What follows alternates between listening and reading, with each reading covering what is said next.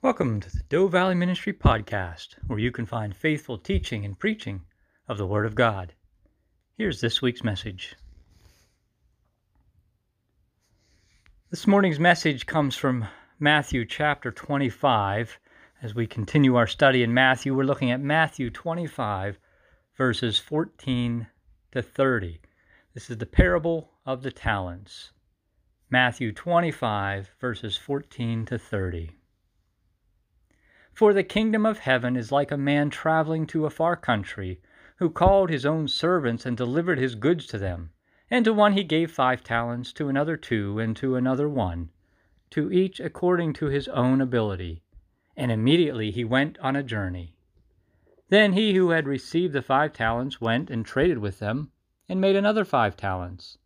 And likewise he who had received 2 gained 2 more also. But he who had received 1 went and dug in the ground and hid his Lord's money. After a long time, the Lord of those servants came and settled accounts with them. So he who had received 5 talents came and brought 5 other talents, saying, Lord, you delivered to me 5 talents. Look, I have gained 5 more talents besides them. His Lord said to him, Well done, good and faithful servant. You were faithful over a few things.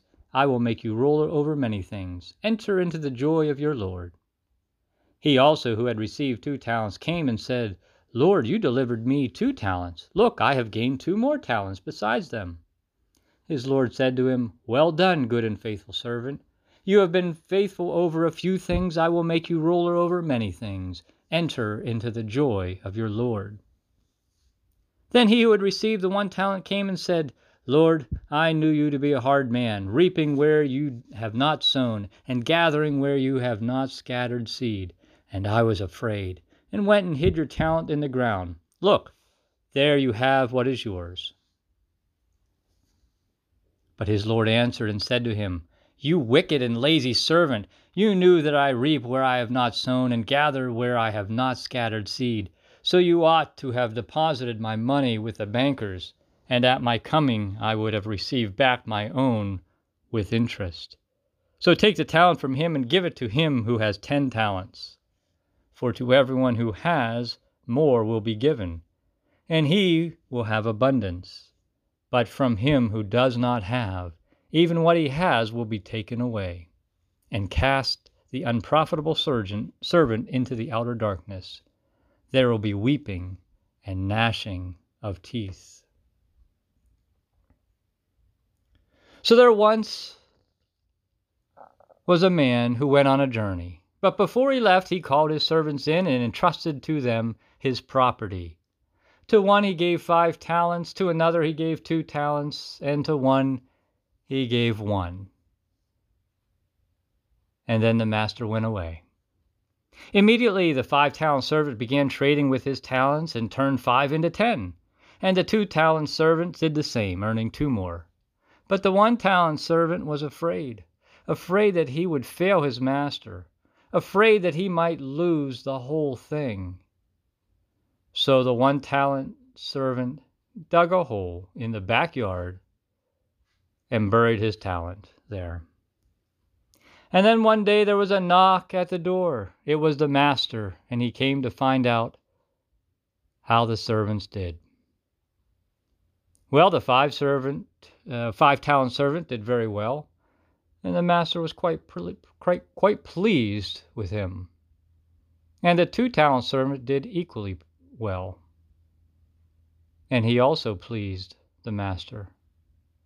But the 1-talent servant was ashamed because he had not risked that which had been given to him. And when he heard it, the master was very, very disappointed.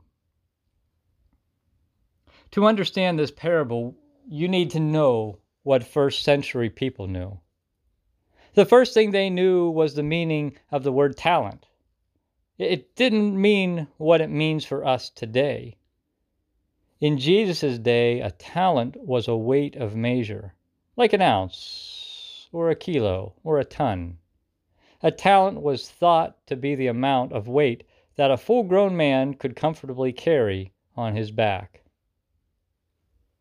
But the word talent also came to be known as a certain sum of money, like dollars or pesos or denarii. 2,000 years ago, a talent was the equivalent of what a person could earn in 15 or 20 years. A talent was a lot of money, and 5 talents was a ton of money.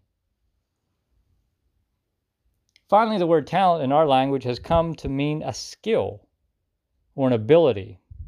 In fact, our definition of this word has been derived from this very parable. If someone has a gift or an ability that has worldly value, like the ability to create artwork, to make music, to sell something, we call that a talent. Talents in the first century and talents today are intended to be used, not buried. In Jesus' day, however, burying things of value was an acceptable way of safeguarding them. According to Jewish law, if you buried your treasure, you were no longer responsible for it. It was certainly safe. It was certainly secure, but it was not smart. And this is the meaning of the parable that Jesus tells, that to simply bury the gifts that the Master has entrusted to you is inappropriate. In Jesus' mind, burying a talent is like building a ship and never sailing it out of port. It's safe, but it's useless. But to risk your gifts, on the other hand, to apply them in the business and the busyness of life, of busyness of this world, is to make productive use of your talents. And in the parable that Jesus told, the master comes back one day and he knocked on the door of those servants and he demanded an accounting of how they used their given talents. So what does this parable hold for us some 2,000 years later? How are we to interpret its meaning in light of a complex world where things are not as simple as a master going on a journey and leaving us briefly in charge with his things? For example, if we assume that talent means skill or ability or interest, does it mean that God has gifted everyone? Yes, it does mean that, though perhaps not equally. Some people have many talents, others have a few, and some of us only have one. But everybody has been gifted by God with some ability or skill or talent. And so what does this parable say to us then? It says that one day God is going to ask for an accounting of how we used our talent in this world. I gave you the gift of music. Did you ever develop it and use it for God's glory? I gave you the valuable gift of caring for children. Did you care for any, giving glory to God? I gave you the ability of leading people. Did you lead any to Christ? That is what the Master is going to ask us. Let's assume for a minute, though, that by talent, Jesus is speaking of a sum of money.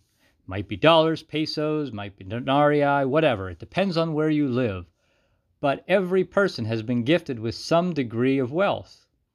And one day the Master is coming back to ask what we did with the portion that was entrusted to us. Did you bury your money in the backyard or a bank account or an investment portfolio? Did you play it safe, keeping it all hidden in the event of a rainy day? Or did you take a risk?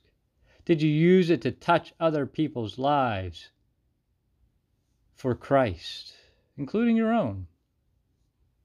To provide comfort and joy to them? This is what the Master is going to ask. Let's assume for a moment that what Jesus really meant by the word talent was faith in the gospel. I gifted you with a spiritual curiosity, the Master says. I surrounded you with evidence of a God and people who told you my story and all sorts of faith opportunities. But did you ever exercise your faith, or did you always bet on the sure thing? Did you ever live out on the edge, risking your reputation and your security on the fact that what I have said is true? Or did you play it safe, only trusting in those things that can be touched and proven and socially correct in this careful culture in which we live? That's what the master wants to know. One of the most graphic verses in all of Scripture is found in the book of Revelation, where Jesus says, "Listen, I am standing at the door knocking. If anyone hears my voice and invites me in, I will dine with him and they with me." Okay, but there is one aspect of this story that most people overlook. What about the one in the middle? The 2-talent guy. Yes, there was the wise, multi-talented servant as an example of excellent stewardship, and a fully single-talented servant as an example of poor stewardship. But also this one in the middle, a person with a lot less than the super 5-talent servant, but one with a lot more than the 1-talent servant. The one in the middle is there for an important reason. What do we know about this 2-talent servant? Well, obviously, he is somewhere in between the two others in terms of the master's faith and abilities. He has been entrusted with 2 talents, twice as much as the fully servant, but he is only entrusted with 2, which is just 40% as much as the wise 5-talent guy. Perhaps the master thought the one in the middle had some potential, but he was not considered likely to be a standout performer. And what did the 2-talent servant do with his 2 talents? He doubled them and wound up returning 4 talents to the boss.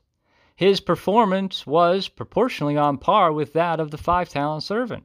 He did just as well as the shining star example in the parable.